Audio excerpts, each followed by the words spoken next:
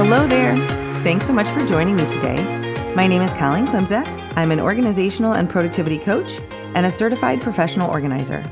I own Peace of Mind Professional Organizing, LLC. I support my clients and my community with coaching, in-person and virtual organizing, my weekly podcast called Your Organized Life with Colleen Klimczak, a free weekly virtual productivity session called Finish Line Friday, a free weekly email newsletter, and regular content on Facebook and Instagram. I also offer presentations and professional development to groups and companies. And coming soon, in the next few months, I will be launching a membership circle to support my community with even more coaching and productivity content. A few weeks ago, I was in a meeting and one of the leaders had just read my article regarding planning your year in quarters. And as we discussed planning, one of the attendees asked, "But what about emergencies?" That's a very fair question. What about emergencies, right? Because we can plan all we want, but yes, emergencies, defined as a serious, unexpected, and often dangerous situation requiring immediate action, can certainly happen. So when it comes to emergencies, the best thing that we can do with our time and our planning is to try to avoid them, right? I don't believe in generating unnecessary drama. So first, let's try to avoid emergencies by planning ahead and taking care of things when they're not in the emergency stage, so that maybe they don't even get to the emergency stage. And sometimes we can, and sometimes we cannot. So if we can't avoid emergencies, we should also try to minimize the effects of them, to limit the severity and the negative impact of them. So best yet, we need to try to not have them happen at all. But if they do happen, let's limit their negative impact. And then finally, let's return to regular life, regularly scheduled life after the emergency has passed. So limiting them in general, and then getting back to normal after the fact. The first steps are the ones that I want to look at today, the avoiding emergencies altogether, and also limiting the negative impact if they do have to happen. Obviously, of course, getting back to normal and picking back up again after the emergency has passed is important, but that is for another day. So, avoiding and resolving emergencies. Looking back at the last week or two, what are some of the hiccups in your day that really set you back? Small annoyances or big problems that slowed you down, made you cranky, threw off your schedule and your flow?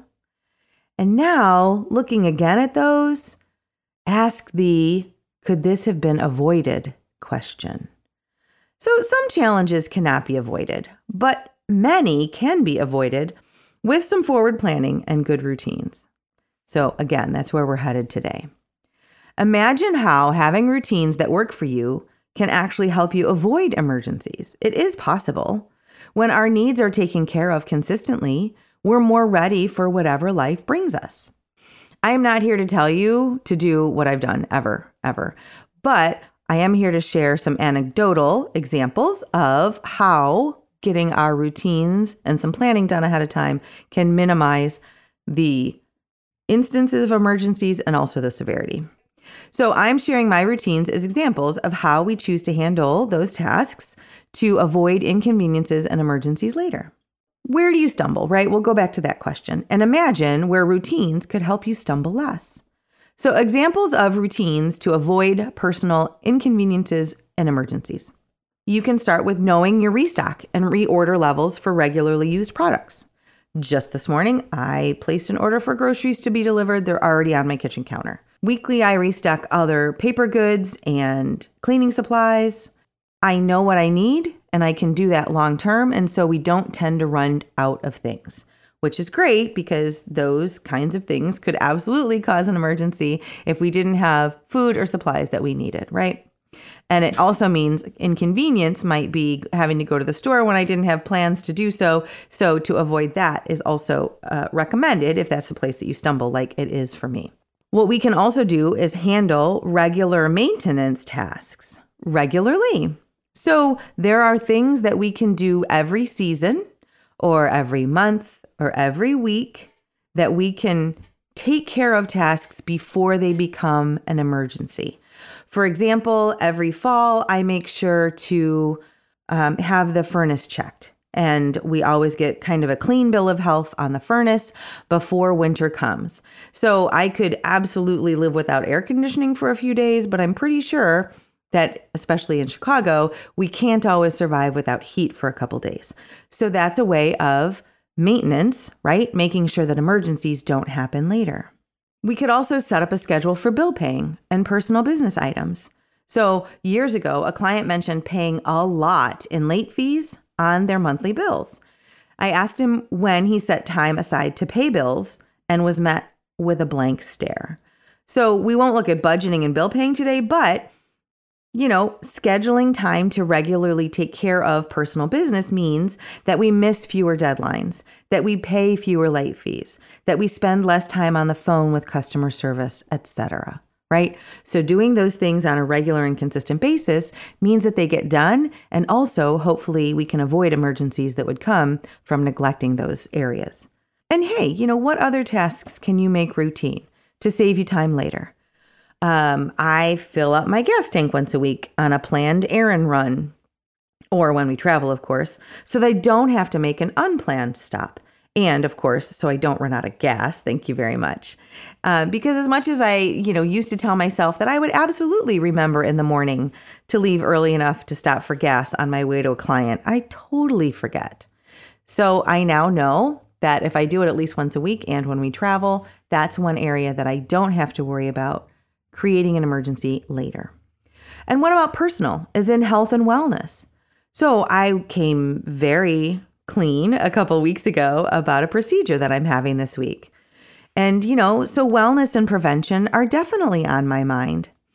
I loved receiving a text from a friend last week. She was on her way to a dermatologist appointment, inspired by, or at least reminded by, that recent podcast and article. So, making those appointments so we get checked out before things might become an emergency, right? Let's do that. Over the past few weeks, I've recommended staying up to date on our health and wellness responsibilities. And that is certainly an area where we can plan ahead to avoid problems later. We can also create redundancies, knowing that emergencies can happen. So I taught time management last week to 2 different groups.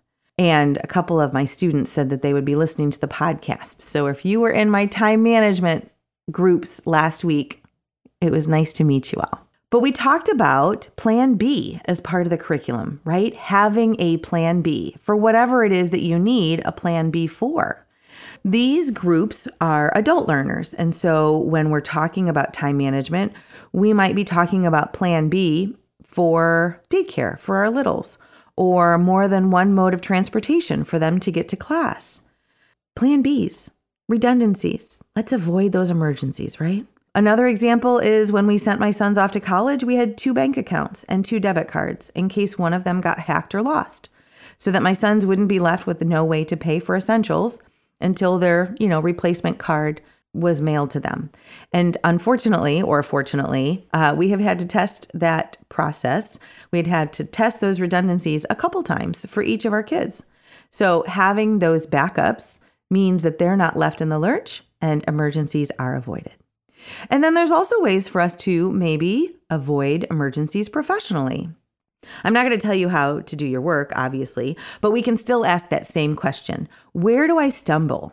Right? Look back at the last couple weeks at notes you've left yourself or texts you've sent friends if you can't really remember, and look for patterns. Are there places that you've stumbled and things you could have done better or with less stress? Let's work on that, right?